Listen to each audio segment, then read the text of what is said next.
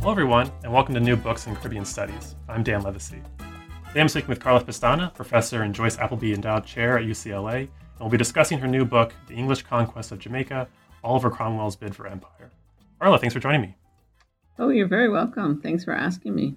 One of the things I think a lot of us scholars of the Atlantic have noticed is that Jamaica's attracted more and more attention from scholars of the Anglophone Atlantic.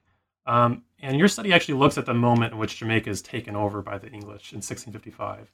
And I wonder what it was that drew you to that particular moment in that particular project.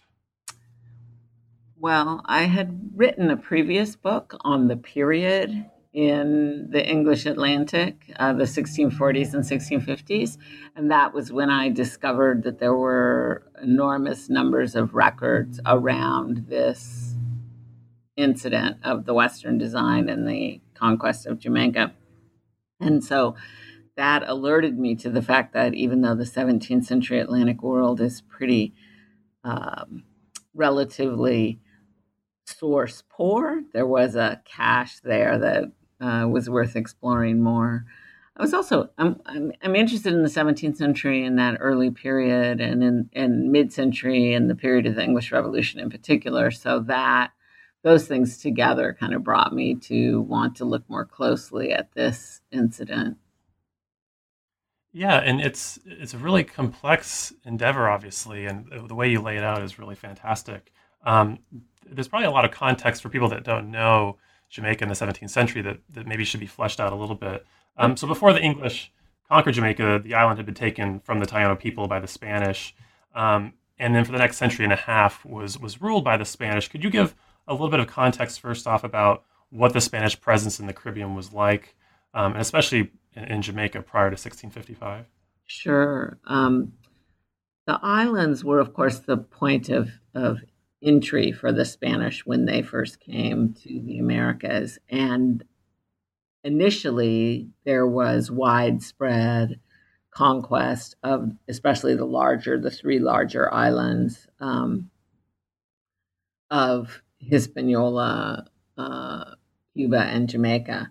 And those were taken over. The native peoples were attacked, in many cases enslaved or killed. And the islands became the focal point of the first expansion of the Spanish into the Americas. They set up communities, they set up agriculture, they used native peoples initially, as well as some Africans, as laborers.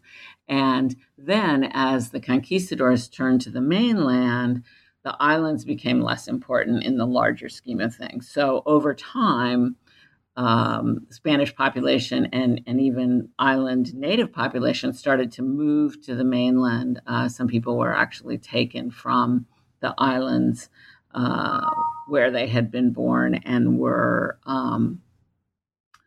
being employed as laborers on the mainland in this initial period of Spanish colonization of that region. And so the islands, in most cases, became less populous, both because of the decline of the native population, but also because of the movement of people out of that region. So Cuba is important, especially around Havana, because that port matters for Spanish imperial arrangements. Particularly, it becomes the site where the fleet that sails every year will gather. And so the port is fortified, and the hinterland is developed to support the ships that are coming through there.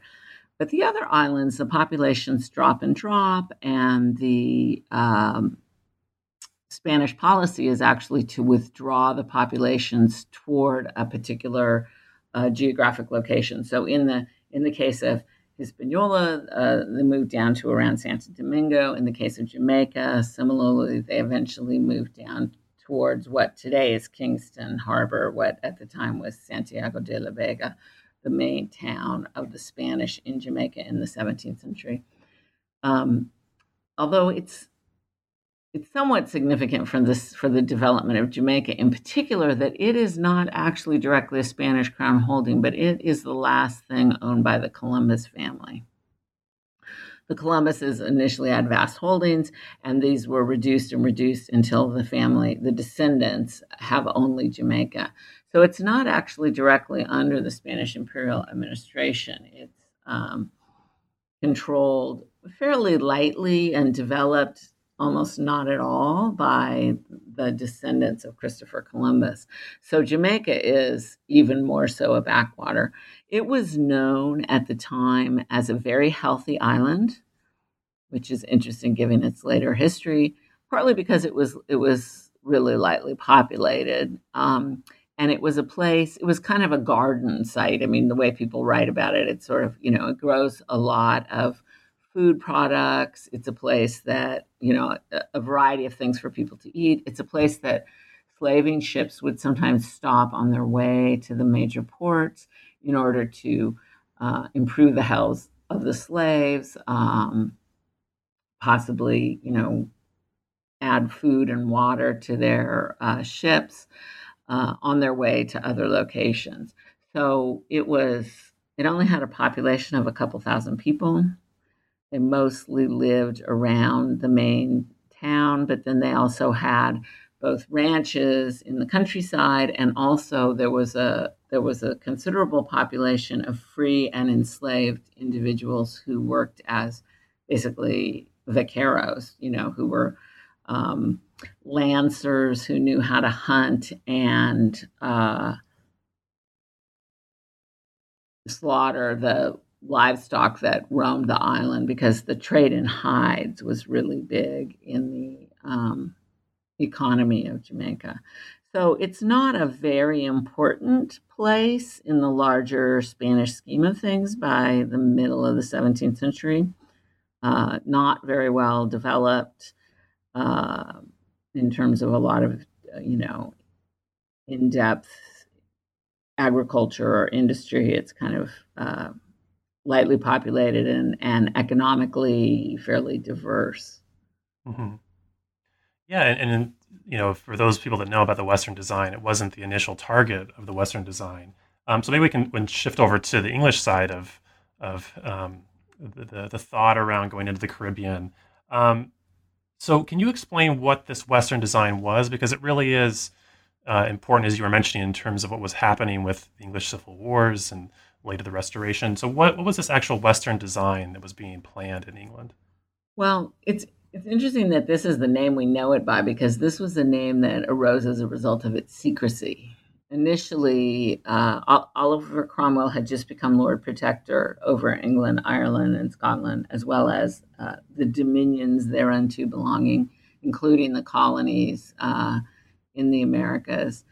And he decided to launch a massive fleet to attack the Spanish in America, but he didn't announce that that's what he was going to do. It was apparent to people that something was afoot. There was a lot of preparation going on, ships being ready, cargoes being readied, uh, men being mustered, and people could see that. There was no way to hide those facts, but the destination was a closely guarded secret, including lots of the people who go don't know where they're going, which is kind of hard to fathom given what happens to them. I mean, most of them never actually get home again, or at least those who go as soldiers never get home again. And so the people who were involved in the preparation just referred to it as the present design or the present expedition. And then once it finally sails, and it's clear it's going to the West, it's going to the Americas, it begins to be called the Western design as a way to be vague and non-specific about its target. And even at the time that it sailed, the Spanish didn't know that they were the ones who were targeted. So it's a scheme to conquer the Spanish Americas, launched by Oliver Cromwell, who, as I said, had just become Lord Protector the year before. He had been an important leader who had risen up to prominence over the course of the English Civil Wars, because he was a brilliant military strategist, and he eventually became a general. He was not only significant in the defeat of Charles I, which brought an end to those civil wars. But also, he was sent to invade Ireland and reconquer it for the English, and to invade Scotland and subdue it to English parliamentary authority. So he had this military reputation that was quite high, and he was very well regarded as a military figure, and was eventually selected to lead, or, well, I won't go into all the details about how he becomes Lord Protector, but he becomes the Lord Protector, and he goes to launch this scheme as soon as the Anglo-Dutch War is over. He turns the military and naval might toward conquering the Spanish Americas. This had been a plan that a lot of people had talked about in the past. People had thought that the Spanish claimed far more territory than they could possibly use, and in fact, everywhere that an English colony was planted in the Americas was technically on land that the Spanish said the English had no right to, because the English, being in the Americas, violated Spanish control of most of that territory. The only exception to what they claimed as theirs was Brazil, which the Portuguese held. But other than that, the Spanish say all the Americas, whether or not they actually actively have a colony there, belongs to them, and nobody else is allowed to go there. So the English had been going there for decades and objected to this very broad set of claims that the Spanish were making, and had been joining with the French and the Dutch in gradually undermining Spanish hegemony. They had mostly done it by going to the edges of Spanish activity, to the less valuable places that the Spanish were most unlikely to run them off of. I mean, they are kicked out of Providence Island in 1641, which was more in the heart of the Caribbean Sea. But otherwise, they're on the outer edge of the Caribbean, or they're way up in North America, places that the Spanish don't value much and don't use. And so there's a kind of a unofficial truce over whether or not the English can even be there. The Spanish say no, but they are not actively wiping out every single colony that gets founded, because it's expensive to do that. And as soon as they leave, people come back. So they haven't really been able to effectively do that. So for a variety of reasons, the English want to displace the Spanish. They believe the Spanish Empire is weak. This is partly the kind of stereotypical language that the English have been indulging in about Spanish decadence, that they are lazy and corrupt. Sometimes they struggle with, like, how did they conquer all the Americas, and then, but then also have this character that we attribute to them. And Spanish cruelty comes in there as a way to partially explain that disconnect, but they never do totally explain it. They just assume that they're cruel colonizers who are hated by the native peoples and by the Africans that they have oppressed, and that they are not very vigorous or capable of defending what they hold.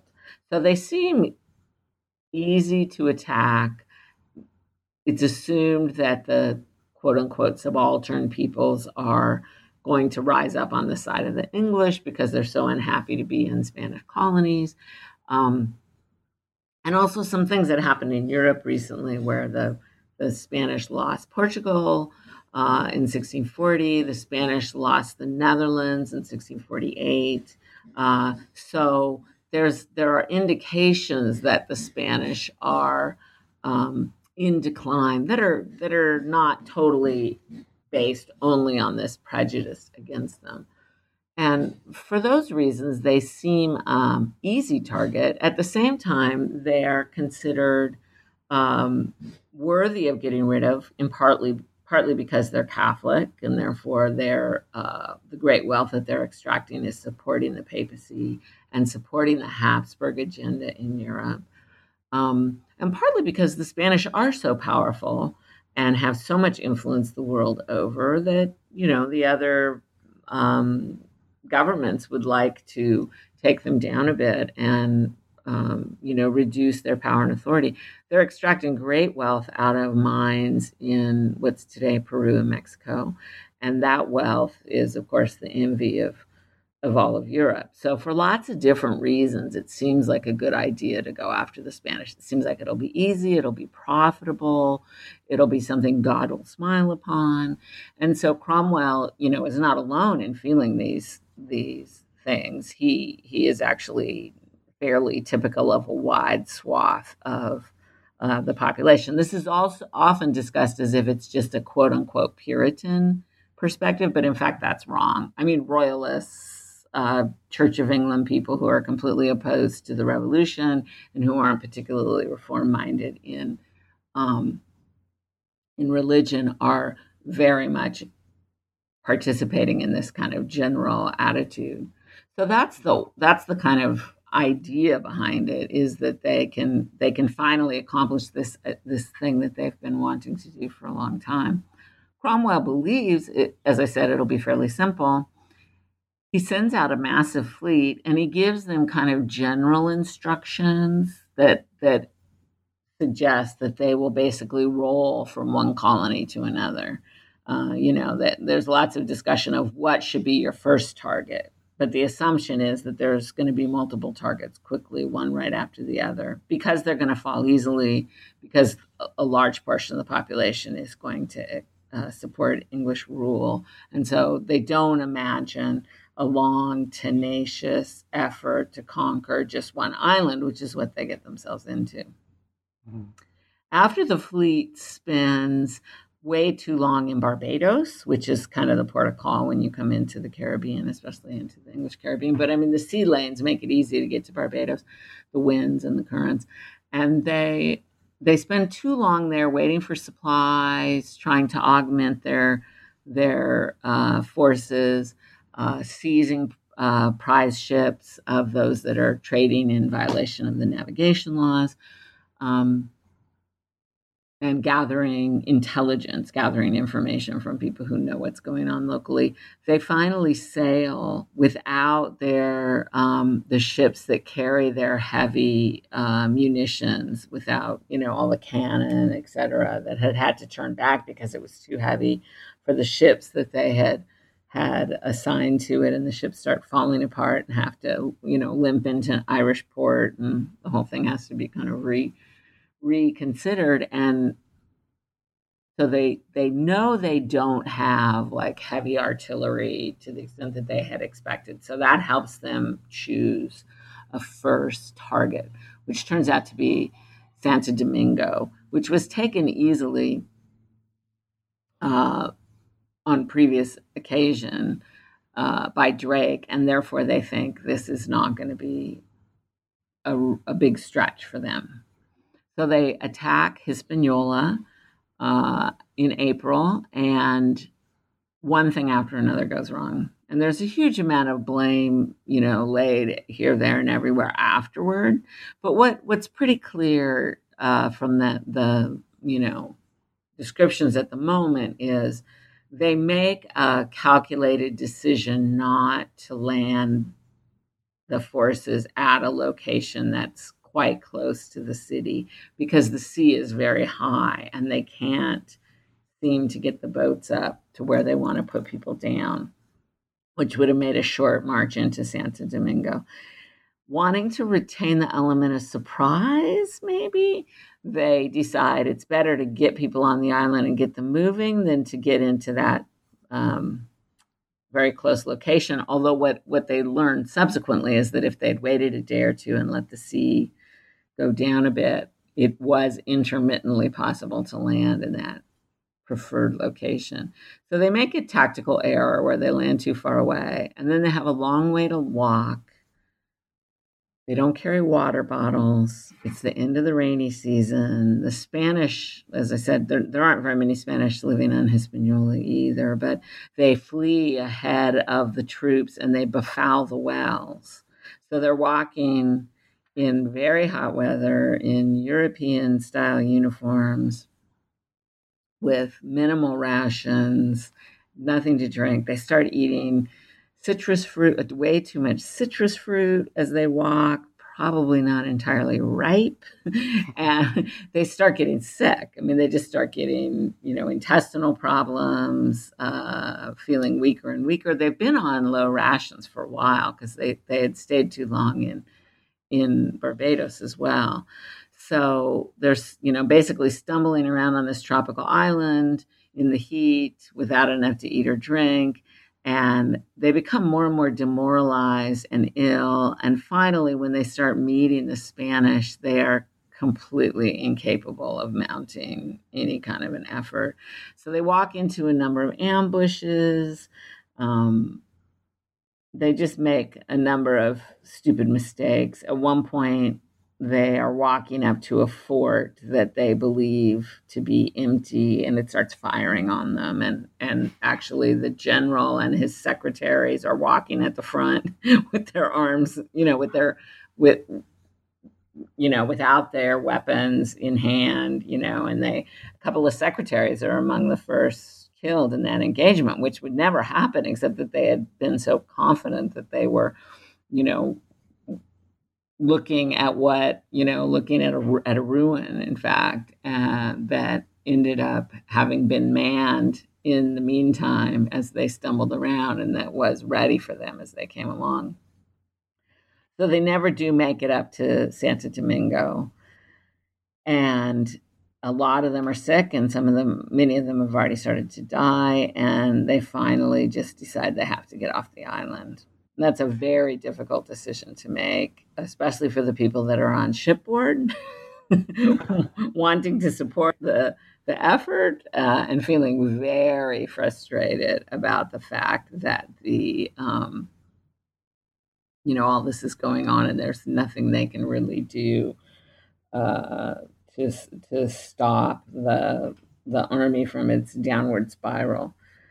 Well, I think if you don't me interrupting quickly, I think sometimes people look at the series of events in Hispaniola and they see it as just kind of a bumbling effort. And do you see it that way? You kind of mentioned all the ways in which they were maybe not properly prepared for this endeavor, but was it partly a kind of lack of planning or a lack of knowledge? Was it a combination of bad luck and lack Yeah, of skill? I mean, I think it's some bad luck. I think they are not the new model army.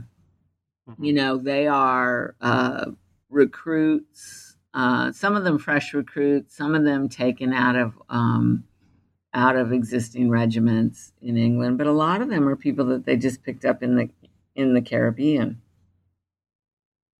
where they haven't drilled, they haven't been in any kinds of engagements. So they're not hardened troops by any means. I mean, I know we're not supposed to engage in counterfactuals, but I've always thought if they had taken the small number of those 7,000 men who were actually experienced soldiers and put them down near the city, it would have been theirs. I mean, they they take so long about it that the city is being reinforced all through those 3 weeks. So by the time they're leaving the island, the city has a much higher population of men there to defend it, having come from all the outlying areas. And it makes it a much more difficult proposition than if you use the element of surprise. If you do like Drake did and you just land and you're quickly there before they have time to do anything about it. I mean, there weren't even city gates. If they had gotten up to it, they would have been overrun. They actually fortify Santo Domingo better after the English army leaves than it had been at the time that they arrived. So my sense is they're inexperienced, they're not well trained, they're already hungry, um, they are ill in many cases, and the fact that they have to make this long overland march is really deadly. Also, I think it's really important to think about. I mean, there's lots written about this that makes fun of them for believing that the Africans would come in on their side. But the fact that they did believe it means they were expecting a very different kind of engagement. They didn't think they were going to be meeting the entire population of this island and fighting them. They thought they were going to have, they were basically going to say, we're here, we're the English, we're going to liberate you. And all these people would come running and the Spanish would have to just give up. So I think they're kind of not prepared for what they confront in that respect. There's lots of criticism thrown around afterwards, but I think a certain amount of it is, pointing fingers and trying to lay blame that scholars have read far too literally, as if it were, an actual description of what was going on and the kinds of decisions that were made, as opposed to people after the fact trying to, make it look as if they hadn't had anything to do with what the problems were. So they're also not ready for tropical warfare. I mean, Venable says, this is not Ireland where you're going to find water. And we didn't know that.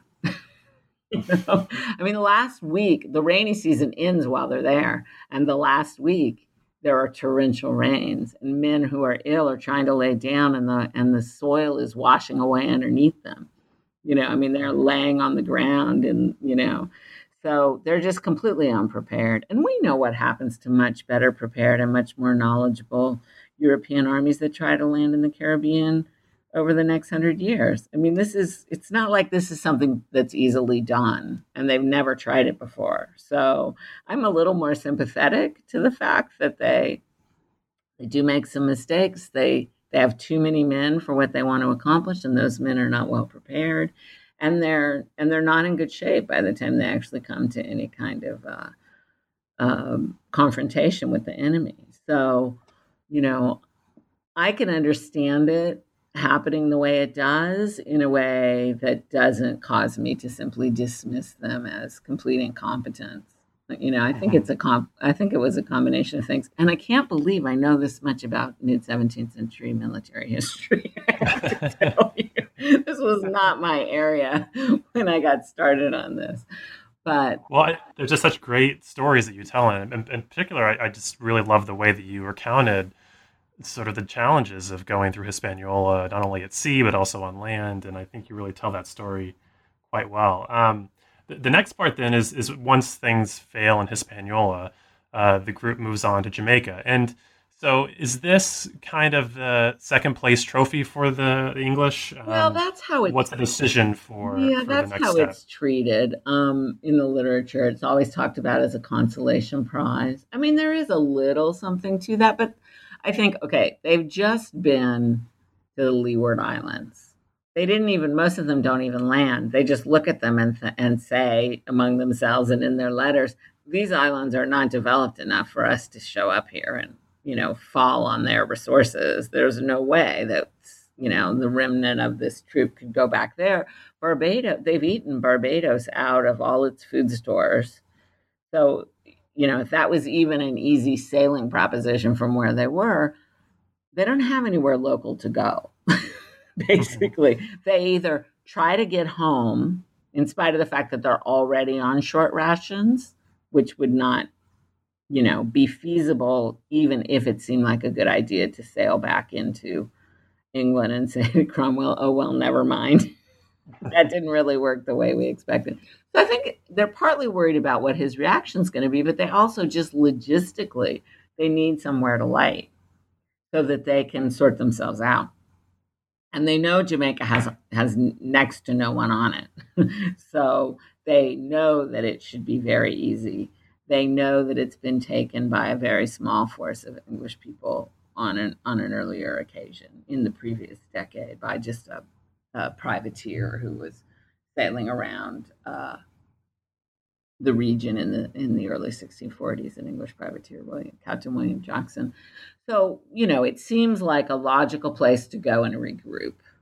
They don't think necessarily that they're done at that moment when they go there, but it quickly becomes clear when they botch the immediate conquest of Jamaica, and when they assess how very ill the army is, that rousing themselves to another campaign in the very short term is not going to happen.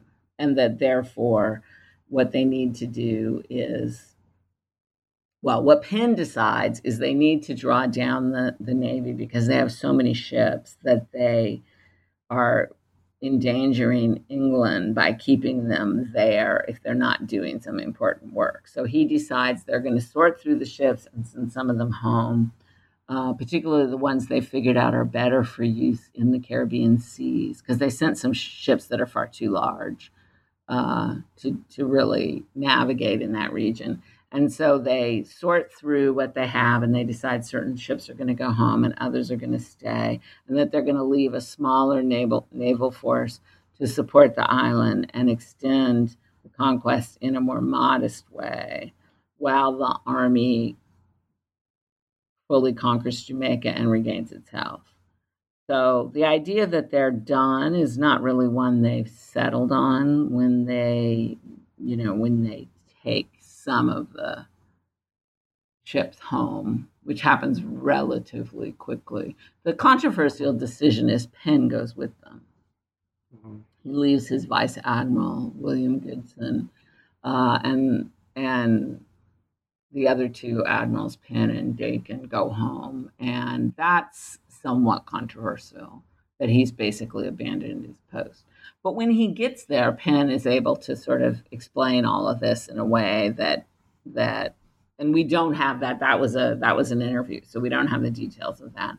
But he's able to explain this in a way that makes it sound like it's a logical conclusion to a difficult situation. And he's not in trouble until Venables, Robert Venables, the general, shows up after him, about 3 weeks after him. And my sense, they're always depicted in the literature as if they're just, throwing mud at each other. But I actually don't think Penn does that. There's no direct evidence from Penn saying nasty things about Venables.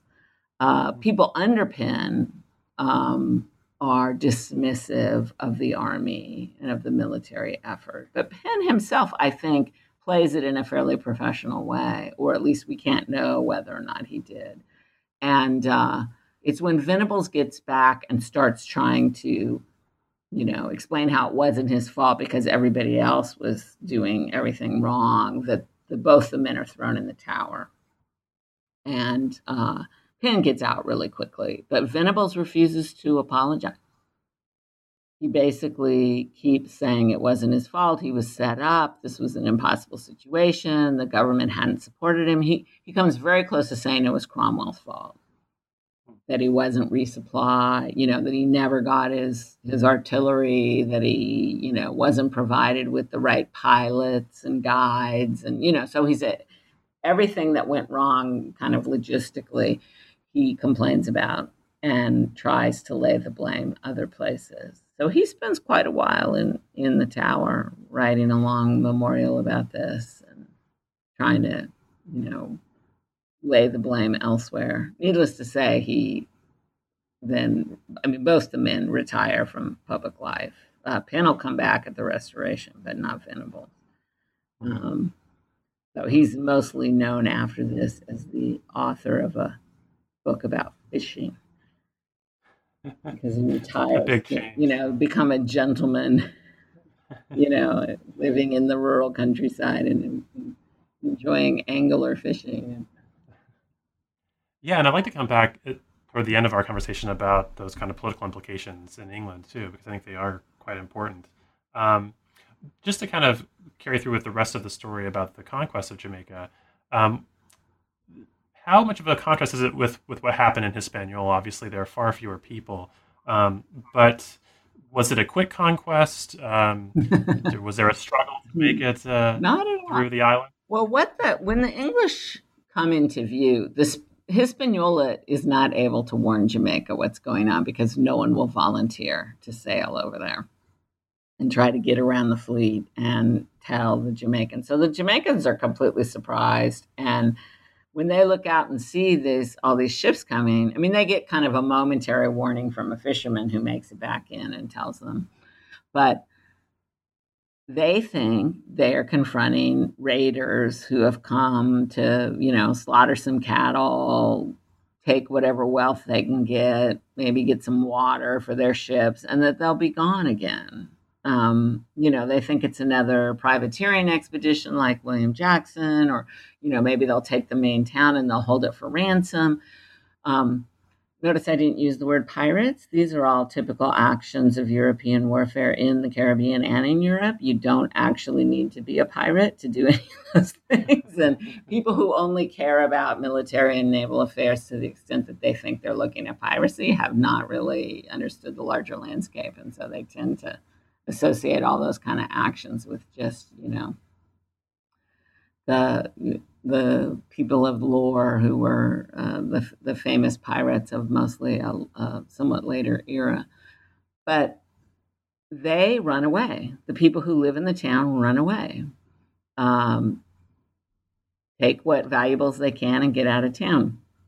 And that's what Spanish populations in coastal communities always do when foreign ships show up. So they think they're going to have a parlay about, how much ransom do you need in order to go away and leave us alone? And they're very shocked when the English say, no, no, we're here for good. They don't think that's what they're confronting because it's never happened before. And so basically the population has been allowed to get away. And then the English are kind of on the wrong foot. Like they haven't captured anybody. They just force them out of the main town. And there's lots of places to go and hide. The first place you go is you go to your more rural home. A lot of people move in and out from rural holdings into the city, depending on the time of the year. And so people first flee to those, and they've got, all the kinds of things they need to make life comfortable or relatively comfortable given the huge numbers they've shown up with. And then after they negotiate a treaty, and the Spanish population, the Spanish population, by which I mean the population of the island, which is actually a mix of Spanish, African, and Indian, refuse the terms of the treaty. The negotiators who negotiate for them are aghast, but they just refuse to do what has been agreed for them, which is to present themselves to the English army and be transported off the island with very few of their possessions. So they decide that they are going to try to get away on their own or fight.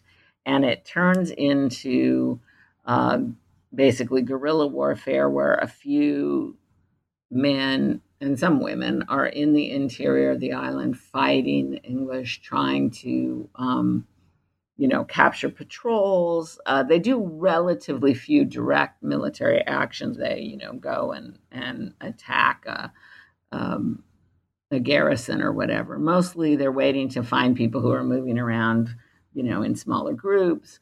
And in the meantime, they're ferrying the old people, many of the women and the children off the island to Cuba. So it's an evacuation that allows them not to be, put directly into the English hands, and also allows them to choose nearby Cuba, which is not necessarily where they would have been deposited by the English army. In fact, there's talk of the mainland as the place that they would have been dumped if they had agreed to the treaty.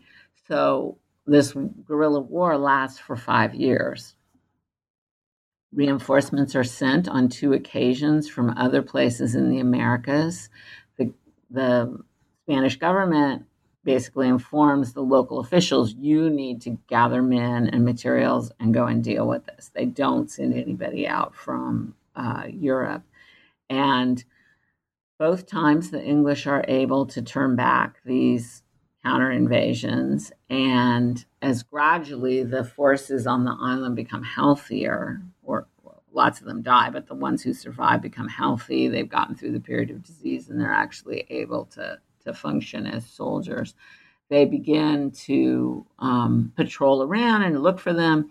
And what they find is a independent community of African or mixed race people who have set up a village that's independent of the Spanish and independent of the English and hidden from both in the mountains.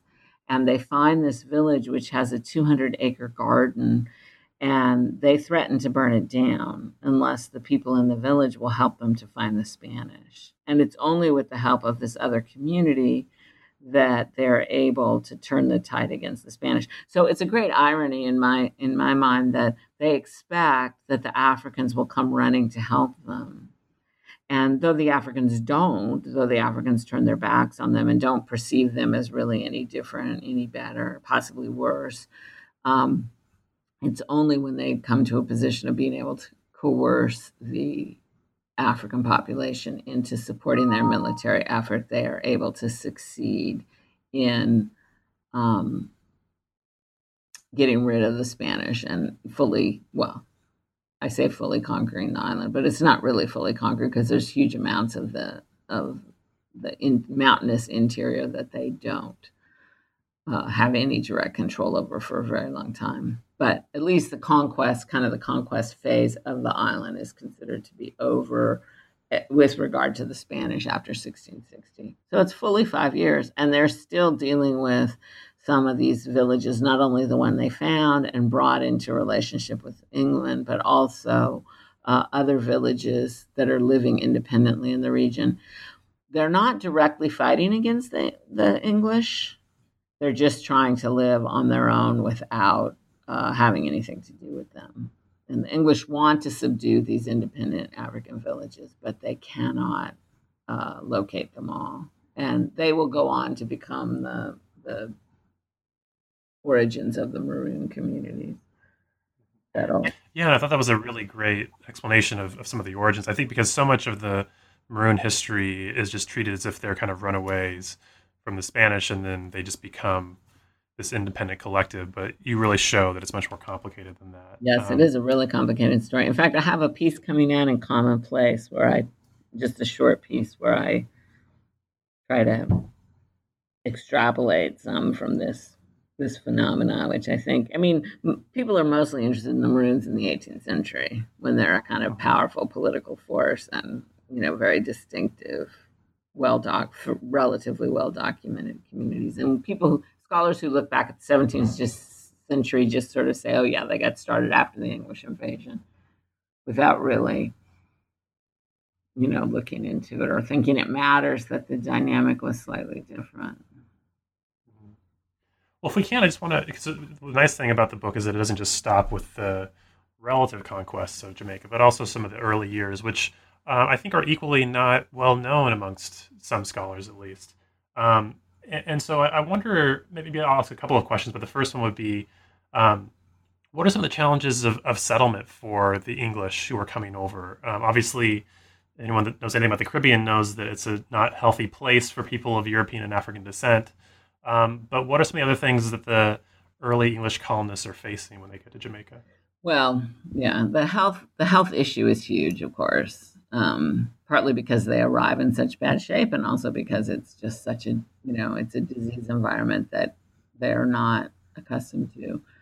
The interesting thing for me, and I think people I've talked to who know about these issues of disease find this also to be interesting. Even people that come from Barbados or from the Leeward Islands die in droves in Jamaica. So it's not as if they think that Caribbean exposure will make them healthier, make populations healthier, but it doesn't work out very well that way. So they have a lot of trouble with that. They also, need to figure out how they're going to make the island into an English colony. And that's not something the English government has ever done before, much less a navy and an army. So there's a very strange sort of transition that's not really planned, except on the fly. Initially, they're so hungry that they decide they will just start. First, they harvest what's growing already, what the Spanish had abandoned. And they often dig up things and eat it before it's ripe, and there's Spanish observers kind of watching as they do this and writing about it, which may be because they're starving and maybe because they don't know. They don't know how to hunt the cattle. They actually have to bring people into the island who know how you deal with semi-feral cattle and how you hunt them. They do a lot of stumbling around in the woods trying to shoot these beasts and wounding them or shooting each other or, And so that the cattle are actually sort of running away from them and then dying of these wounds. And so now they're starting to find these animal carcasses that they can't eat, and that so it's sort of a disaster. And they really diminish the population of livestock that's on the island in the first years. They finally bring in hunters that have experience on other islands and have them teach some of the soldiers, and then they begin to have regulated hunting parties that are out collecting meat and hides. The previous work on the island had mostly focused on the hides, which was the tradable item, but they're actually now preparing the meat as well and using it as rations. And so sometimes you'll see naval ships are told to stop in at set places on the north side of the island to meet up with these hunting parties who will supply them.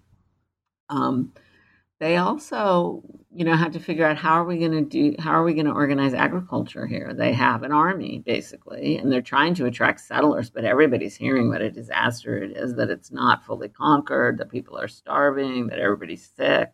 So it's really hard to get colonists to come from anywhere else to Jamaica in any kind of numbers in the first years. So they decide that they're going to have the regiments plant for their rations. So instead of having the state provide rations, although the state is continuing to send out with the various ships food, it's never adequate. And enough never comes. So they start having the regiments plant as part of their regimental duties. And that is gradually transformed into this weird system where it almost seems like the officers are going to become the landowners and the soldiers, the common soldiers, are going to become the laborers. And you can imagine how popular that is. So that becomes a huge point of controversy. And it's decided that to motivate the men to plant, they will all get a small piece of land. I wasn't able to document fully that was always done, but I could find groups of common soldiers who were given big allotments together, like 20 men, 200 acres or something like that, or find men who just got small acreage. I even found some records in the deeds that said, as part of their allotment from their military service, this is their land. So it's clear that it was done, how comprehensively it was done. It certainly wouldn't make anybody a large holder. Only the officers get really large holdings, and they become the core of the initial planter class on the island. When the island eventually shifts over to civil as opposed to military organization, they're the first people who sit in the assembly and on the council. Are the officers mostly the officers who are large landowners. So they're making this strange transition from being an army to being a settler society. But the fascinating thing about it is all these military men are stuck on the island. They're prohibited by policy from leaving. So if they don't die, and they don't manage to sneak off, which a few of them do, although ship's captains are in a lot of trouble if they do that and get caught. Then they just become the settlers on Jamaica. And remember, these are people that didn't even know where they were going when they left England. So it's quite astounding that these end up being the first people. They do try to attract settlers. They do get a few. They bring quite a large number, 1,600 in from Nevis. Most of them die. They get some from the Somers Islands, from Bermuda. There are high hopes for New England, but people there mostly decide not to come once they hear about what's going on there. And there's a general sense in the Americas that England should be sending people from England. But there's a general sense in England among the authorities that the islands should provide, or the other colonies should provide the population. So it's a mix, but I would say probably more of the first population comes from other locations in the Americas than comes from England. There are some English investors. The Earl of Carlisle gets a huge plot of land, but he doesn't, of course, go. He goes later, very briefly, as governor, but at first he just sends servants and employees who are going to supposedly run his land for him. They're also trying to figure out agriculture, which is, a whole other piece of it. What to plant. Well, and you brought this up earlier, but I think it's important and kind of maybe ties in with this that you're sort of hesitant to talk about the issue of piracy because you don't really see it being either as extensive as many scholars have said, or what's actually going on. You, I think, take issue with it being considered piracy. And so I wonder if you could say a little bit about that in terms of these very early years after the English come into Jamaica, the degree to which piracy is something that's foundational or central to the government or the economy of Jamaica, and what you might see instead. Well, it's not. Period. Full stop. You have the Navy there in quite serious numbers into the early 1660s, and then you almost always have a naval ship. I mean, there's one or two times where for months there's no naval ship on the station because ships fall apart in the Caribbean Sea and have to be sent home, and new ships have to come out, or they run out of rations at a time when it's not turtling season and the commander can't send them to the Caymans to restock their ships. But the Navy's always there, and the actions that are being done are generally under the authority of the Navy. So many of the activities that older books about pirates would list would be a couple naval ships and a couple private ships going off to do something, not only with authority from, in the sense of like letters of marque, but with detailed instructions from the commander-in-chief on Jamaica. This is as far from piracy and as close to early modern warfare as it's possible to get. I mean, this is how early modern wars are fought. So part of the way this is turned into a kind of free-for-all in the scholarship is by denying that there is a war. Treated like the English invade Jamaica in 1655, and then any hostilities that happen after that are not part of that initial conquest. But in fact, the war goes on until in the Caribbean until 1670, until the Treaty of Madrid, until the word of that treaty comes and is disseminated and brings a stop to the warfare that's been going on in the island. It ebbs and flows. There are people who write letters who say we've really got to stop attacking the Spanish because it's having this negative consequence in various ways. Especially, I would like to get started trading with them, and as long as we're at war, we're not going to be able to do that.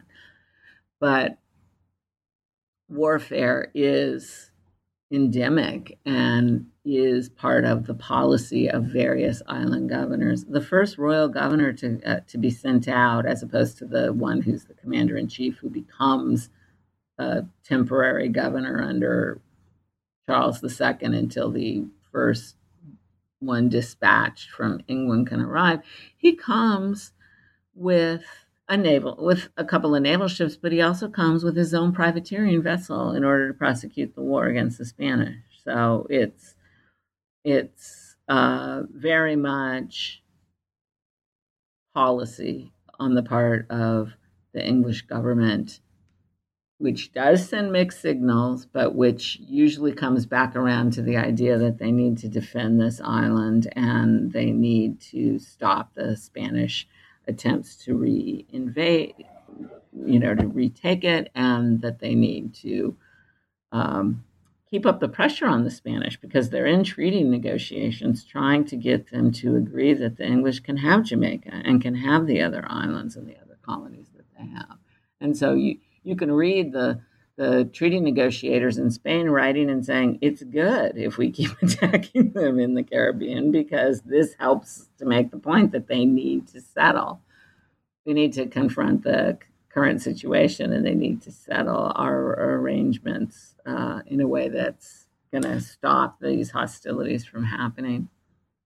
So there are private men of war by the mid-1660s who are active in the region. They're using Tortuga and Jamaica. as ports of call, but they are, by and large, doing so with the support of the English government there and often under instructions from them. Now, few people basically violate the terms. D'Oyly does actually send one group of men back to England to be tried as pirates. And it's because they go out with his orders and they ignore them and they go too far with one particular ship. And so he takes basically privateers who he has deputized and then wants them punished because they ignore the terms of their contract with him. But in general, it's a war, fought the way early modern wars are, with a combination of naval ships and private ships and with local authorities managing it. Part of the problem is the disconnect between what they think is going on in England and what people in Jamaica think is going on. So there's a certain amount of cross purposes that you can see in the correspondence back and forth. And as soon as the people in Jamaica hear, oh, the Spanish have now decided they're going to invade, they're going to invade us again, they are, they ramp up the rhetoric and issue more orders for defending the island. And, they make a strong case that that's what they're supposed to do in their position. So the idea that we want to read it all as piracy, it seems to me, it arises from the fact that we assume that this is an American phenomenon that we're looking at, and it's really a European or a global phenomenon. The way Europeans fight wars during this period. Yeah, and if maybe this would be a good chance to kind of wrap up our discussion, I wanted to maybe return, or at least get to one of the big ideas that you have in the book, and it relates to the issue of war, and that is that you really see the conquest of Jamaica and the Western design generally as being kind of a sea change in the English Empire. And so I wonder if you could just say a little bit more about why you think this is so central to the way that the British Empire is eventually kind of transformed. Well, it is the first time that the British directly take a colony from another European power. Always before, as I'm sure and lots of people who study early American history know, the central authorities allowed colonization. They facilitated it. They gave charters and proprietary patents, but they didn't do the work. They didn't organize the forces. They didn't manage the entire process. They farmed it out, to use an early modern way of thinking about it. So up until that time, the authorities in England, whether they had been monarchs or